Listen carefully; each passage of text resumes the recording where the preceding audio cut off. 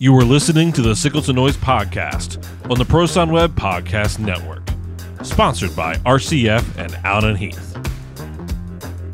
For over 70 years, RCF's passion for perfection drives the design of every product to create unique experiences for venues around the globe. RCF's Aura Pro Series professional active studio monitors are optimized for near-field studio applications, broadcast, and desktop use. Whether you're in a small studio using a mobile system or hotel room desk, you have a powerful system to accurately mix with uncolored audio reproduction. Learn more at rcf-usa.com for the latest news and product information. RCF, the sound behind the experience. Allen & Heath has asked us to read this. A math problem. If Bob has 12 pounds of taco meat to serve a crew of 10, which contains 2 vegetarians and only 3 dozen corn tortillas and 5 tomatoes, can I get more bass in my monitor? I wish I could break free, back to where I'm supposed to be. I wish I could break free, back to where I'm supposed to be. Welcome to the Sickle to Noise podcast on the Pro Sound Web Podcast Network. I'm Chris Leonard, joined by Michael Lawrence, Sam Boone, and Kat, I forget your last name. Rice. Rice. Yo, Chris, have you been working on your intro voice? For the last 3 years, yes, I have actually.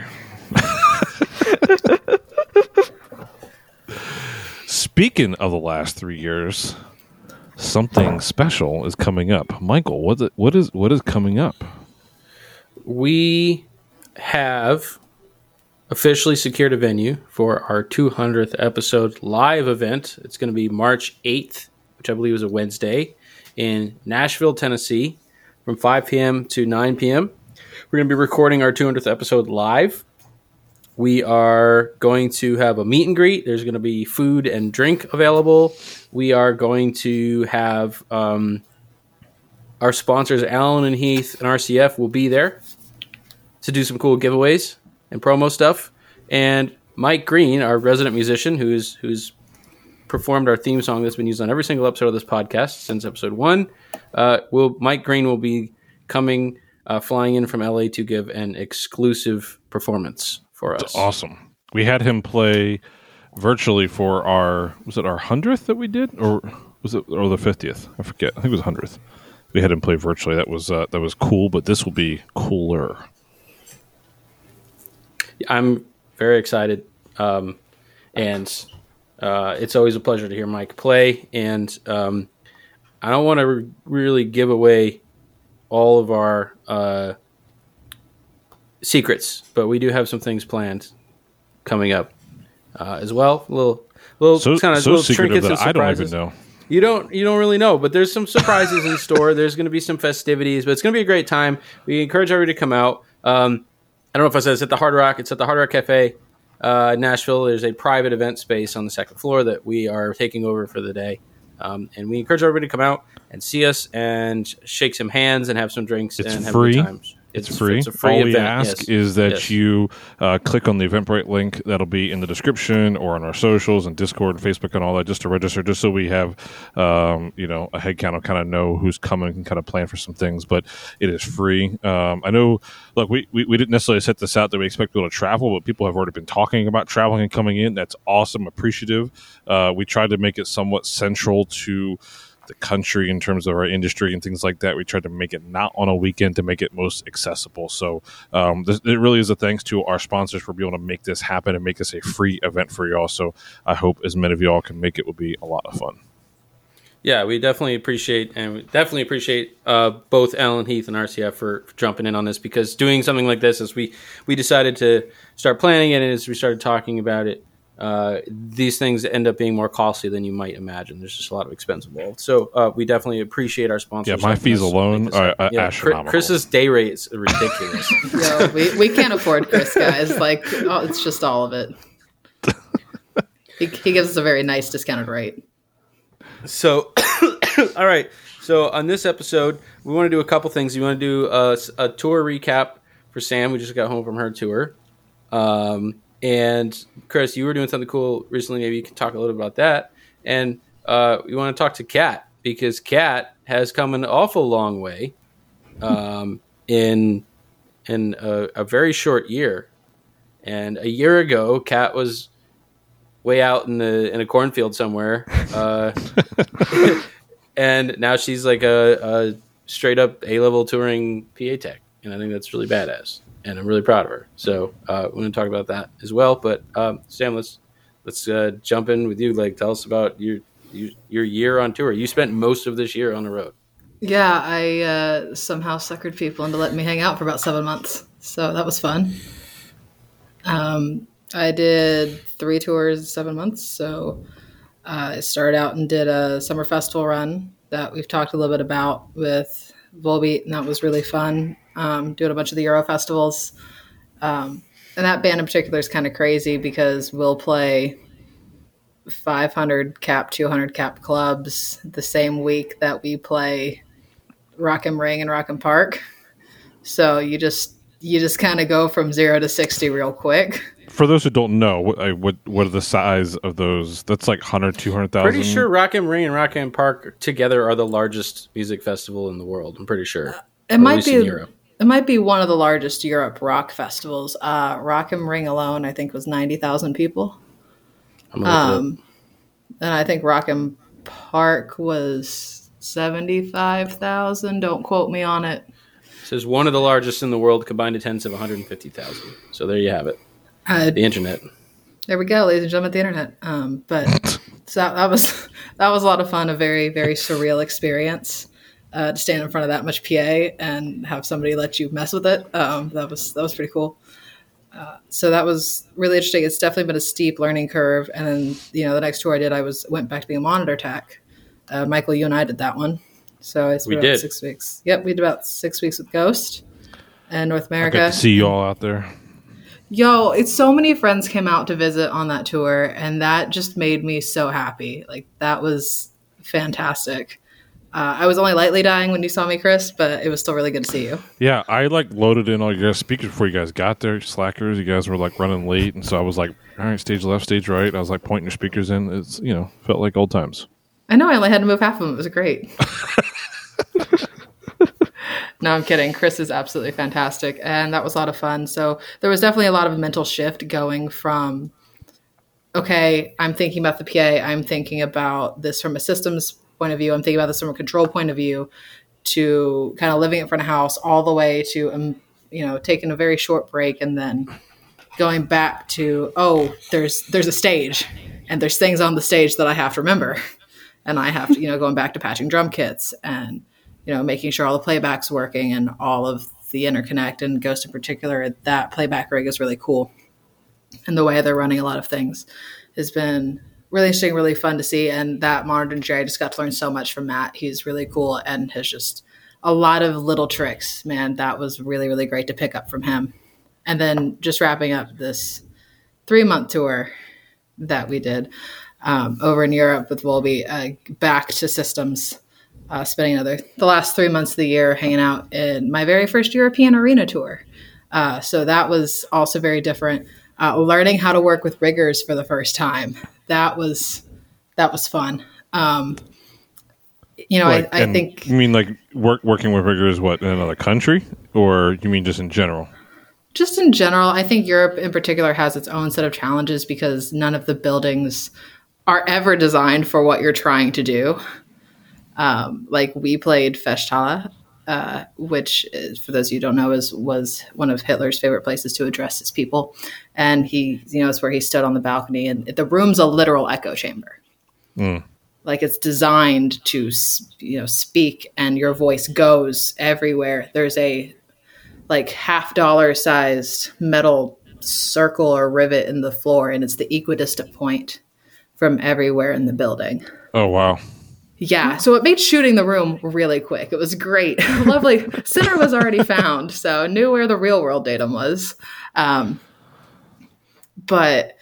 yeah, so that was very interesting going from that. And, on that one we were carrying delays. So I wasn't expecting to have to do as much, maybe not advocacy, but certainly have as many conversations about, yes, we really need this much PA. Yes, we're doing this for a reason.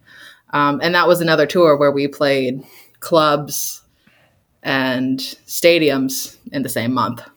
That's crazy. I mean, it's crazy. We'll go to some countries and just play a night, normal 500 cap nightclub or whatever. And, and then we'll play some like theater sized venues. And then all the way we played the Geller Dome in Arnhem, which is awesome. I think we did 25,000 people. So we brought in some extra PA for that one. That was a lot of fun. A very eventful day. But so it's been really a year full of learning, learning how to front of house tech, learning how to work with other departments, learning what you don't know, and learning how to learn things you don't know very quickly is what I would say. Yeah. Well, how about, I know you've been wrestling with the whole the post tour decompress. I was better this time. Yeah. Yeah. After the first one, that was pretty rough. But I think some of it was, I don't know that I was mentally prepared to come home. Like that first time. And I kind of came home into an environment that for me wasn't ideal. And I definitely learned like what works for me and what doesn't. And round one was definitely what does not work for me. And then from there going back into, because I didn't go home in between Ghost and Volbeat round 2. I flew from our last show straight to prep the Volbeat control rig. And then we had to ship the gear. So I had about 5 days off, somewhere between 5 and 7 days off. I don't remember exactly how long it was, about a weekish, a short week. And went to visit some friends and went back out again for another 3 months. So I've learned for me that 3 months is too long. I can do it. Agree. And I can do it, and I'm glad I did it. And I will probably do it again, but we'll definitely take a break first. And that decompression, I've learned for me, I need to have enough things around me where I can still let myself ease into feeling productive, but not having to go to work.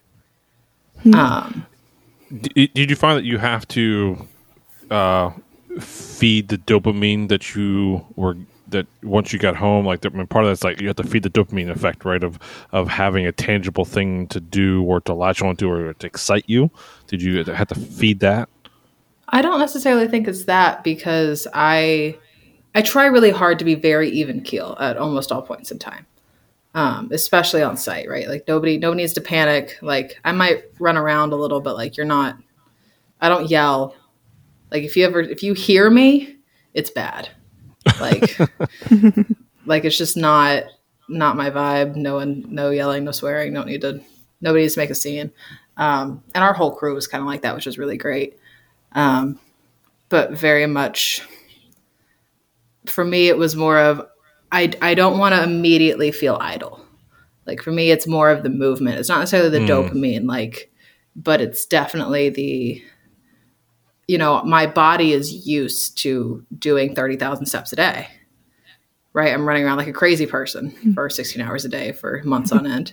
And, I'm now not, right? And so, I've spent a lot of time in the gym, and that's been really great for me to physically adjust, because then I feel like I get my energy out and that helps me relax. And on top of that, just, I something I've done for a couple of years, but I'm really getting back into this year is, what's something I'm working on mentally, what's something I'm working on physically, what's something I'm working on professionally, what's something I'm working on personally. And so those are kind of my 4 areas.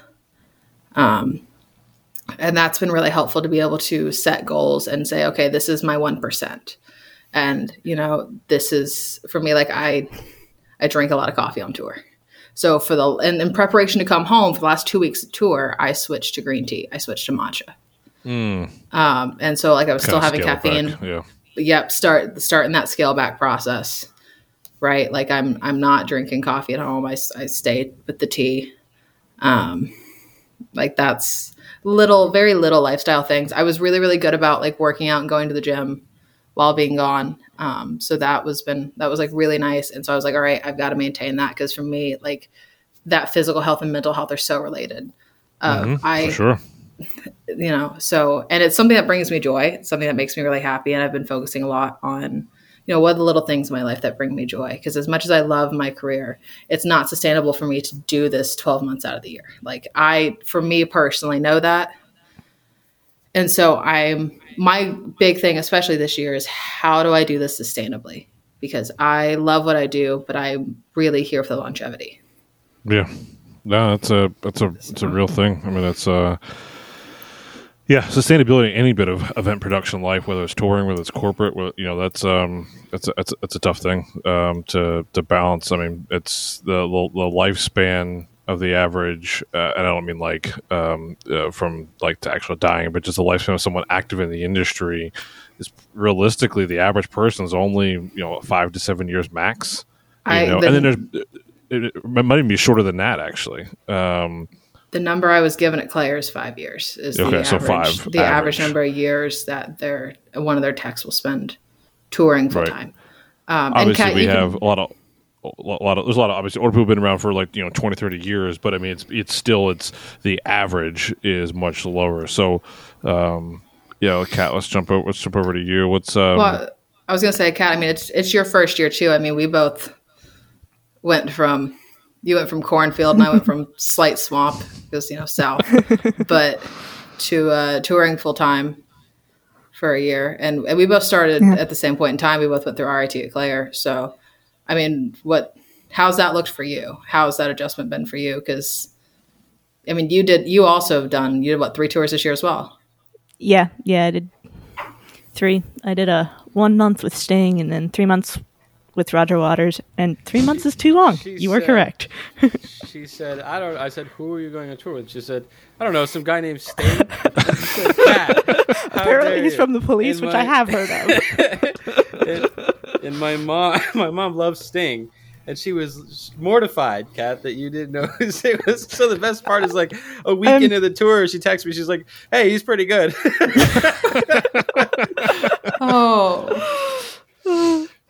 I actually think Sting has better songs than Police, but anyway. Hey, don't be ageist, Katrina. He's a legend. I just said that he's good, so you can be old and good. Jeez. Oof. Cat's harsh. Already. Jeez. Hi, Sam. I can't imagine what you have to say about Roger Waters, but anyway. I know. I was going to say, let's just leave off. All right. Well, no, but that actually brings a really interesting question that I get asked all the time, and I want to know what your thoughts are on it. Do you care about the type of music on the tour you're working on? Because some people care really deeply about it and want to feel connected to the band, and other people are pretty agnostic. Like, how's that for you? For me, it's kind of... So, I really like when I get to work with a type of music that I enjoy listening to, or like a band that I know. That if it's something I'm passionate about, it's a lot easier. But mostly, I'm pretty agnostic about, like, if you want to pay me, I will work for you. Yep. And the nice thing is it's live music, so I enjoy it a lot more than the recorded version of whatever they have. Yes, I'm 100% with you on that. Yes. Absolutely. The show and the showmanship of it often helps. I think if I look back on when I was touring, the people that I toured with, I would say a majority of the people on tour, the people we were touring with, the artists, was not their cup of tea or music at all. Like, would never actually listen to them when they were home. And I think it's few and far between where people actually get to work with artists that they would actually listen to on a daily basis. Now, that doesn't mean you can't appreciate what you're doing, because that's the one thing I learned early on was, hey, if I'm going to do this, and whether it's my genre or not, like, I got to learn to appreciate this art for what it is and lean into that. And it makes it that much better when you do. I'm going to take a different angle. I will say that most of the acts I work with, when I get the call, I'm either not familiar with them or have a passing familiarity with them. Doing their show and watching how they approach their show and the sort of product, so to speak, that they deliver to the audience, I usually end up gaining a lot of respect for that artist because the more I understand what they're trying to do, the more meaningful the music is to me, because it goes beyond like, oh, I heard that song on the radio and it's catchy. You really get inside kind of the artist's vision for the show and you understand why they're doing it the way they're doing it and how they want it to be. Yes. And a couple of the artists that I've worked with, I try to make a point to actually talk to them face to face a little bit about how, your vision for this in terms of the sound system design. What do you want the sonic experience to be like for your listeners and those types of things? I try to actually have that conversation if I can. And that tends to give me a deeper appreciation for what they're doing. And so I end up liking the music. And so I start off, if you look at my Spotify, it's a lot of the top played stuff is acts that I've worked with. And it's, it starts off as just research, or like, I need to learn this music and understand what they're doing, but you come to like it after a while. At least in most cases, you come to at least appreciate it, I think to me, my experience with that was there's just, and Kat even alluded to this, of like, once you were able to experience the live connection that artist is doing, it changes everything, and like, for instance, even like, when Kyle, I said this about, I think it was with Max, it's like, I was trying to get into it before I went to see the show. Right. And then when I went to see the show, it clicked. Same thing with even just watching Tyler, the Creator, and then going to the show. And once I experienced it, it's like, oh my goodness, it clicked. And now I listen to them all the time. So like there's a connection there for me, at least, that triggers, I think, kind of like what you were saying, Michael. Well, and I think there's also a little bit of, and this is what I noticed flipping between like monitor teching and front of house and like SE work this year, is that, when you talk about the show and you talk about the type of music and that experience that they're creating, you're also then forced to look at it. Like, it informs a lot of your technical decisions sometimes, because you're like, okay, how do I want this to feel? And it was really interesting to, you think about it from an SE point of view. Okay, am I just ripping the band's head off on stage with sub energy, right? Is this, do we have too much rearward radiation? Like, is this, does that feel overwhelming? What, do they want to be beat to hell, or are they an artist that's very sensitive? Because I know, Michael, you've got a client that is very sensitive to the energy on stage. And I have one that wants to be basically knocked over with energy. So you can't approach those the same way from a design standpoint. Those are different jobs. You can't, but even listening to the music, it's really interesting in my mind to also consider that stage environment with the creative show they're putting on, and how that can even translate into the performance, which is really cool to think about, at least for me. So, Kat, what did you learn most about yourself this year, or this past year? I know we're now in 23. I mean, it can be personally, it can be professionally, whatever. Just there had to have been some lessons that you learned about yourself or life or whatever. I mean, that's, I know you kind of come from a small town world. I mean, like traveling cities and getting out. I mean, that's life changing. There's a lot of different possibilities. Yeah. I think sort of two things that go together a little bit. One, that can be very adaptable, and whatever the situation is, whether I'm living in the suburbs or the small town that I was in Iowa, or whether I'm in the middle of a big city and touring and doing that, can make it work. And the other thing is the adaptability has a limit. And when I get to the limit, it is not pretty. So we're working on that one. I think, Kat, you should give yourself some credit, because you had to make a series of potentially very scary decisions. A lot of people, you had stability, you had a salary, you had a gig that same amount of money would show up in your account every 2 weeks, and like there's stability there, and that's very safe. And so when you want to go from that to, well, I think I want to go work for a regional company or a national company, or I want to get on tour. There's some inherent instability there where you have to walk away from the steady income and the steady gigs and the salary, and you have to just kind of fling yourself off the ledge a little bit. Yeah. And I think that can be a very scary thing for somebody, but I give you credit for doing it, even though it was probably not the most comfortable thing for you to do. I mean, obviously I think it paid off, and you're in a great spot now, and you told me that you love what you do and you're happy doing it, which is awesome. But it takes, it doesn't mean it doesn't mean it's comfortable all the way through, right? No, it was very, very hard for me to, it literally did feel like I was jumping off a cliff in some ways, but in some ways that's almost encouraging, because I know that when I get that feeling of like, I don't know if this is going to work and I'm completely dreading this, oftentimes it's a step that I need to take. That's good. Mm-hmm. Yeah, I know that feeling. And you're dead on the money. Absolutely. So. Sam does this thing where she goes, "I hate that you're right." She says all the time. They give her advice, and like maybe that's one of those things, I think, where sometimes you already know what the move is, but you just need to hear it from somebody. Oh, that's exactly. You need to hear it from outside your head.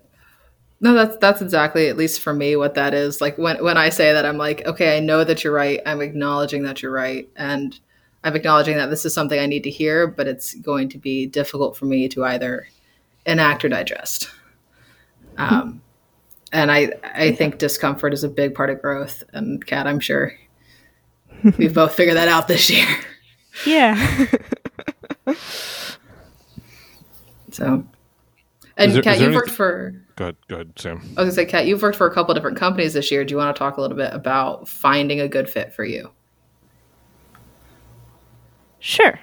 Let's see if I can do this without getting political about it. I just mean in terms of, right, you found different environments, you did some work in them, you learned to not only advocate for yourself, which alone is very, very difficult, and I've seen you just do a great job at it, and do it very well and very gracefully, but also, talk a little bit maybe about how to figure out what environment works best for you, how to figure out what you're looking for, because sometimes it's so hard when you don't know. Yeah. No, it definitely is. Like, for me, it was just like trying things. Like, kind of, if somebody presents me with an opportunity, I will almost always say yes to it the first time. And then afterwards, I think about, or during sometimes, what went well, what didn't. Is this an environment thing that I need to leave, or is this I just need to be better or adjust or whatever? And after you do a lot of different things, you start to figure out, well, these are the things I like. Now, what is the thing that combines the most of those? And for me, that is this sort of freelance touring thing where I can go be a PA tech on the A-level tours, but I can also go mix monitors in a theater or whatever it is, and get that variety. I think maybe some of this is expectation versus experience. So you might have this idea in your head of what, for example, being a touring PA tech is like, and then you do it and you go, yeah, this is what I thought, or this actually isn't what I thought, or there are, okay, I didn't expect it to be like this, but I actually like it. And then I think sort of along the lines of what Sam was talking about, they're so different. Each tour sort of has its own culture. Each gig sort of has its own culture. And then each production company has its own culture. And so maybe it's like, I like this work, but I don't like this environment. I just need to find an environment that I'm a better fit for. And I've had people on my crews that they were great techs and they were fine people, just like, you're not a good fit for this camp. You're just not a good fit for this environment. They're not bad people. It's just about finding a group of people that you fit in well with.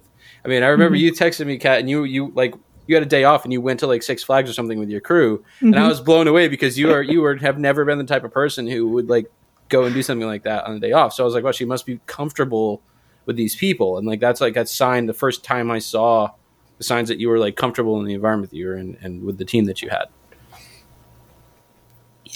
Yeah. that's a big thing for me, is having an environment that works, because I've done 3 tours, which is not a lot, but I have some samples now to draw some conclusions from, and it's one of the conclusions is that the people kind of make it or break it. Oh, what's the thing I say? It's I've learned this year that the people I'm with determine my pain tolerance. Ooh. I like that. That's what I say a lot. Michael, you've heard me say that. But it's, for me, it's that it's very, very similar is, and I'm sure Chris, you felt this as well. And Michael, is just, if I'm with people I really like, even if we're like struggling to keep a show up, or we're having catastrophic failures, or just the whole world's, in a bad day, everybody on tour woke up on the wrong side of the bunk at all, like collectively, or catering sucked or whatever.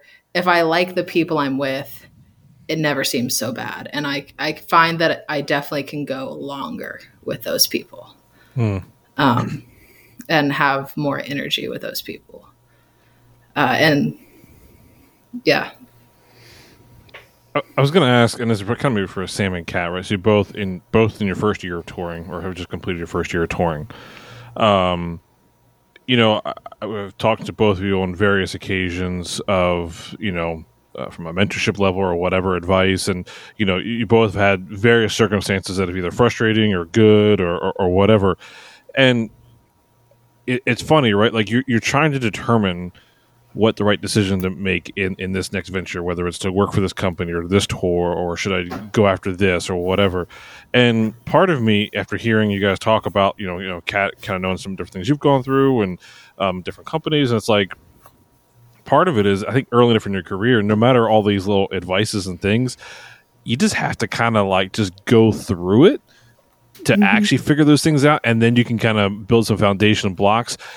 And I say that to say that, like, would you guys maybe advise, like, all right, someone behind you now in their first year coming into touring, like, hey, there's going to be things you are not going to like about this, but you got to ride them out. You got to go through them to know what it's going to be. You're never going to have all the answers before you go through that experience. Does that kind of concept make sense? Like, take advice of people around you, but I mean, as much as me, Sam, me, Michael, whoever have talked to both you guys through these things, you guys still had to go through these things to still figure things out and to formulate what's next, right? Does that make sense? Yeah, Kat, you want to take that one first? I don't know if I really asked a question, but like I'm looking for like just like maybe encouragement or a thought process of like the next person coming behind you who just went through the last year that you guys just went through. Yeah, there's definitely a place for like seeking advice and then actually listening to it and taking it, which is maybe the hard part. But at least for me, there's some things that I just do have to experience and know, because not everybody's the same, so the person giving you advice, you might be like, well, it sucked for them, but I'm built different. Yeah. And maybe you are, and maybe you're not. How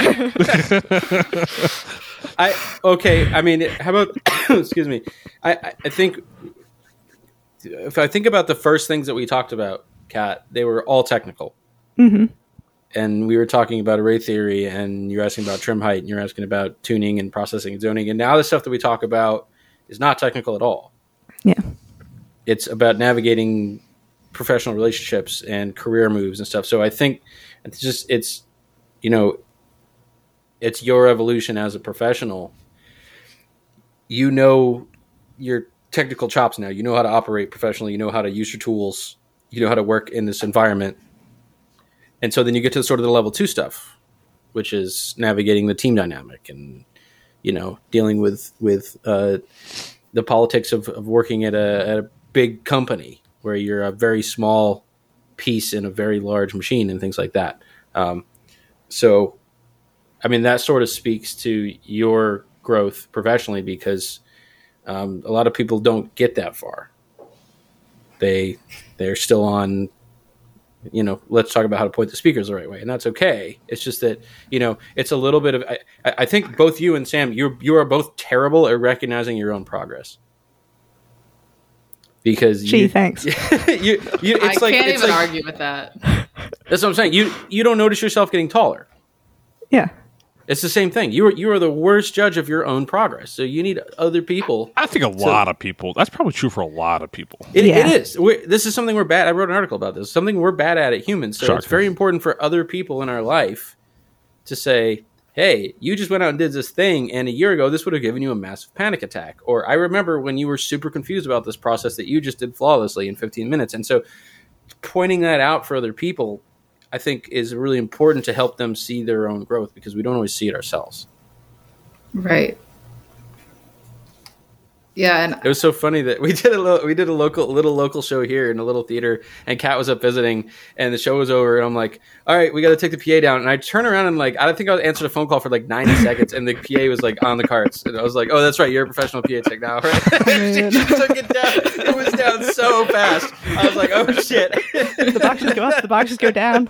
The boxes go up, I get on the bus and sleep. The boxes go down. Oh man. I was like, oh yeah, that's right, you do this for a living. Okay.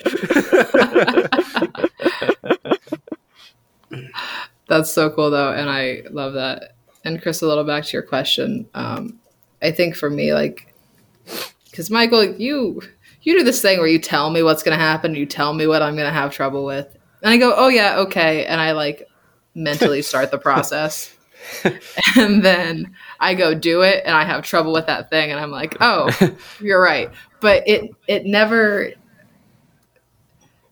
I think for me, it's been a year of, okay, let me understand what's on paper, and then going out and creating that almost real world mental connection of saying, okay, everything from, okay, this is what this does in prediction, to this is what the measurement looks like, to this is how we address this issue, all the way through, you're negotiating space, you're working interdepartmentally, you are just learning how to live with other people in close quarters for extended periods of time. All of the details, and really just, for me, it's saying, okay, yes, this is what this looks like in the real world. And while I can understand the theory and I know the people around me are right, I've got to learn how to become comfortable with the actions, right? It's, Michael, you talk a lot about being comfortable with your tool set, being comfortable with your DSP, being comfortable with your gear. And it's all of that on that level 1 level. And then it's that principle also being applied to the level 2 of, okay, this is now how I'm negotiating space. Let me handle getting all the front of house power for all departments. So that way we don't have to talk to the house 4 times. So when I need something else from the house, I can look to our lighting head and go, hey, they're done with me today. We've got you, or vice versa. And really just building that mental connection and recognizing what things are before they go too far. Kat, who is someone outside of this 4 boxes here who has impacted you this year or mentored you this year, and how? There's been so many, honestly. From my first tour, the monitor engineer taught me a lot about RF and let me mix the opening act, and it was really cool. And the other PA tech on that one kind of showed me the ropes of, here's how you load into an arena, because obviously you can put PA up in the back of your warehouse as much as you want, and it's not going to prepare you for the chaos that is an arena floor during load-in. And then also I think about my system engineer on the most recent tour that I did, who just was super inviting into his process, and was like, hey, if you guys want to come and be the idiots who wake up at rigging call and come... Don't call Sam an idiot. I'm just kidding. Look, man, we got to do what we got to do. I know. A bug's got to do what honestly, a bug's got to do. Props to you guys for doing that, because It's okay. I hope that my day will come and that I will learn to do that. But I don't know. It's okay, man. I like wake up every morning at 6 a.m. and just like curse all of my life decisions for the next hour. It's fine. See, I wish it was waking up at 6 a.m. The tours I've been doing, mostly it's been earlier than that. Jeez. Well, that's me being nice, but yeah. Okay. Okay. I don't even remember, man. It's before coffee. Fair enough. Kat, how about let's be honest, you come across as more of a shyer, timid-ish person more than others, right? That I imagine on these A-level tours, you probably had an uphill battle in dealing with these stagehands and this, that, and the other. How did that go? Did people try to step on you? Air quotes here, or run you over or whatever? Or were you able to kind of manage that? Did you have to work through that? What was that like? Did you have to mentally prep yourself for that? I mean, what was that like? So, for one thing, I'm always introverted, but I'm a little less introverted when I'm dealing with stagehands, and I've become better at it. Better at the I'm just gonna constantly be cracking jokes or giving instructions or something so that they're at least hearing my voice and have something to tune into. But it really depends on sort of where you are and who the people are, because if you have a union crew, they know what they're doing, and sometimes they're going to want to just kind of do their thing and they don't really want your input on it. So in that case, I honestly do just step back and let them do it, and then I go, you're doing this not the way I want it, can you do it this way? And if I'm nice about it, they're nice about it. Cool. And then you sometimes just get the folks who it's one of their first calls and they need the direction and they're fine with it. Good. And there's really only been one or two specific individuals that I've had actual trouble with. Give me the names, I'll take care of it. So. Just kidding. No, yeah, I hear you. I mean, look, but I can only imagine. I mean, I know even when I was on my first tour, I mean, people could tell when you're young or younger, regardless of whether you're male, female, whatever. And the thing that I hated was I kept getting called kid, and I had this chip on my shoulder of not like in a pompous way of but in a specific city, which I guess I'll leave the city out of the name here. This guy, stagehand, kept calling me kid, and I was like, "My name's Chris." Just reinforcing my name's Chris. And the whole trying to tell me how to do my job. And it's like, look, I was like, no offense, I don't care how long you've been doing this. I said, but this is our tour. This is how, you know what I mean? Just kind of setting the stage, and it's not an easy battle to have. And I can only imagine, again, what that's like. To a degree, so I'm glad that it wasn't a overly bad experience. I know our industry also has probably come a long way since when I was touring, because that was a minute ago. I think given stories that I've heard versus my experience, I think we've made some progress. Yeah, that's good, which is great. I'm happy. Right? I mean, and again, we're not trying to have the conversation. You're like, what's it like to be a female on the road, right? But I mean, there's still just some natural attributes and personas and whatever here. So I'm just curious. I definitely have had to learn to speak up. Actually, this was interesting. One of the tours that I did, they were requiring us to wear masks because COVID. And I found that none of my hands could hear my instructions through my mask. Interesting. So. Yeah. That was a struggle. But do you just because I'm soft-spoken? Yeah, but were you? I mean, I imagine now, though, having done a few tours, do you feel more confident though? Was it able to build your confidence, and do you feel yourself actually talking in a different way? By the end of the year of doing these shows. Oh, for sure. Yeah. I mean, it's one of those things that you do every day, so hopefully you get better at it. And it makes or breaks your day whether you can work with whatever hands you have gotten that day. So. For sure. Yeah, man. Isn't that the truth? Yes. No, Yeah, that's 'cause, I mean, you can't just completely. I mean, obviously, if you're an asshole, also, right, like that, you can't just counter assholeness with assholeness. It doesn't. No. It's not going to go anywhere. It just escalates. Yeah.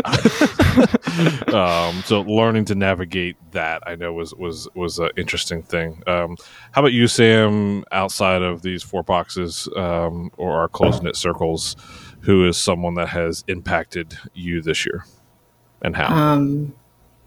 I mean, our front of house engineer on Volby has kind of completely changed the way I look at a lot of things, and I Including really coffee. admire.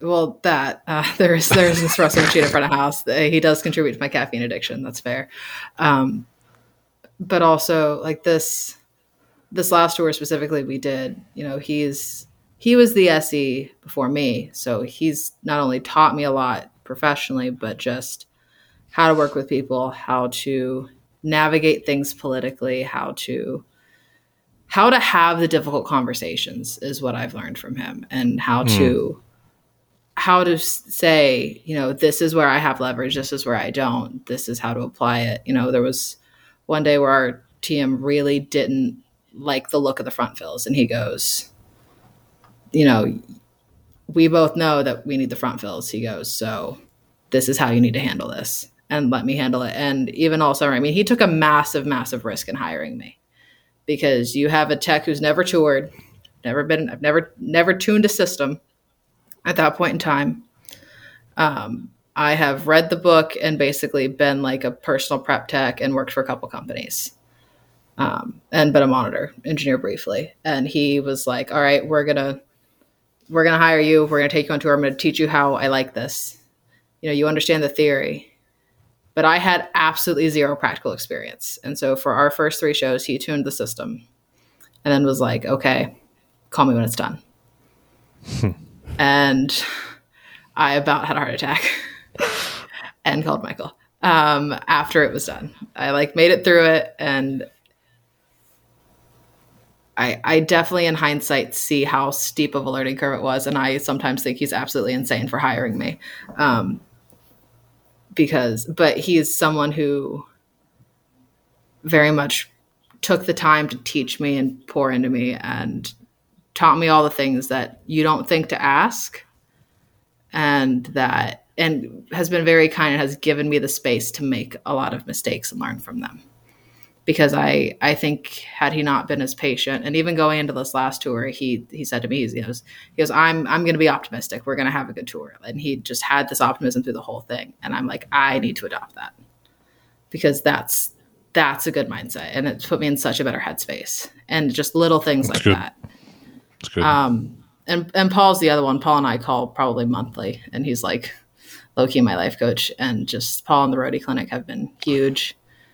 Clemson, and yeah, just phenomenal. And you know, I will just call him up all the time, and I'm like, all right, you're my age, right? You know where I'm at. What do? You know, how do I? And I think that's part of the reason I was able to transition so well coming off this last kind of 5 months of just being gone, is just continuously having people you talk to, having, you know, friends you check in with, you know, even if it's just monthly.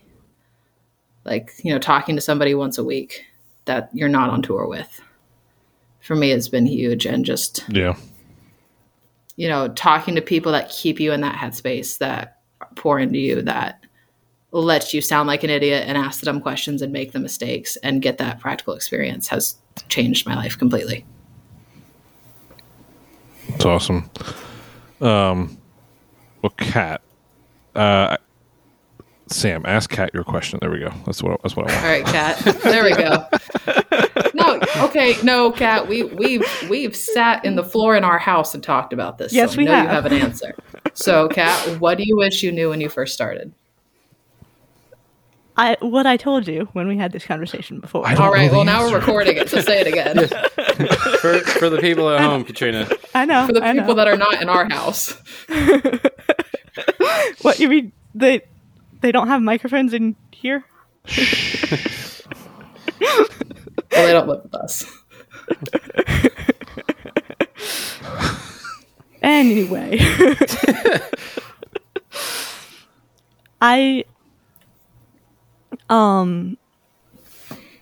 I wish that I had been more aware that you can just like do things in this industry, which a little more to my point of what that is means. This is maybe less true when you're working for that big company that you're just one little piece of, but a lot of times, if you're in a good environment that's going to help you learn, people will just let you do things. Like there was this church that I worked with back when I was in Iowa.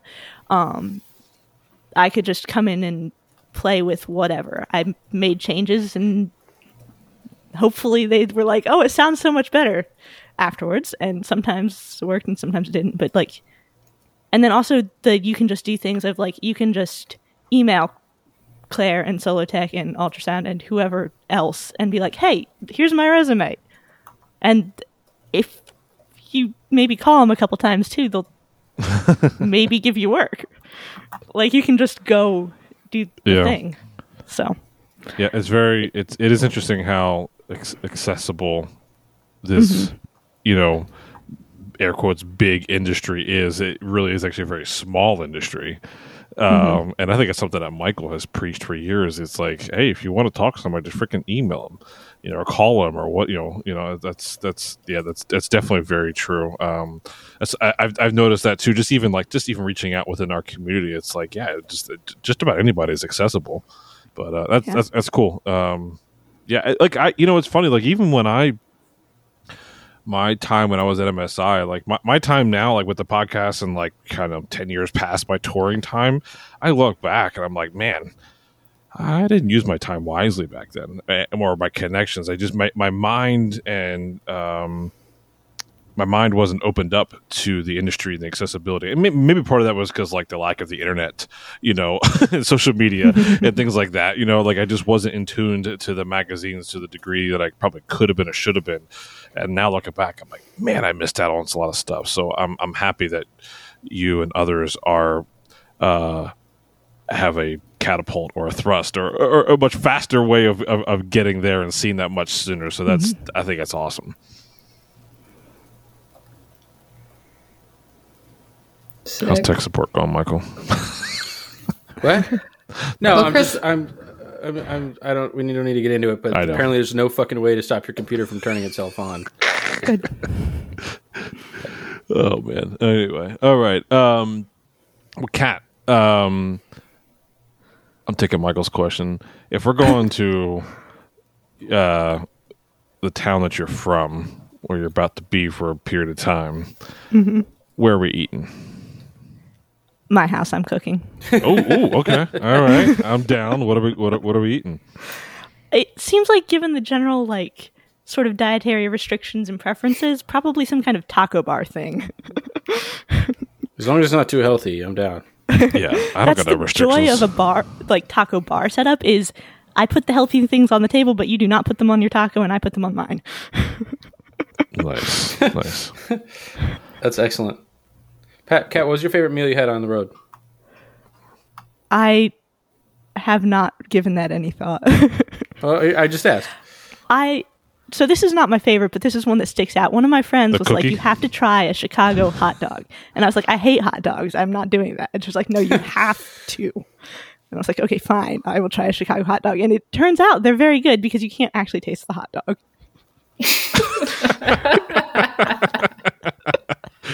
And send your hate mail to Kat at Sickles and Oak. Yeah, we haven't gotten hate mail in a while, actually. So, Kat, maybe you'll you go. You're uncork welcome. the Look. latest stream.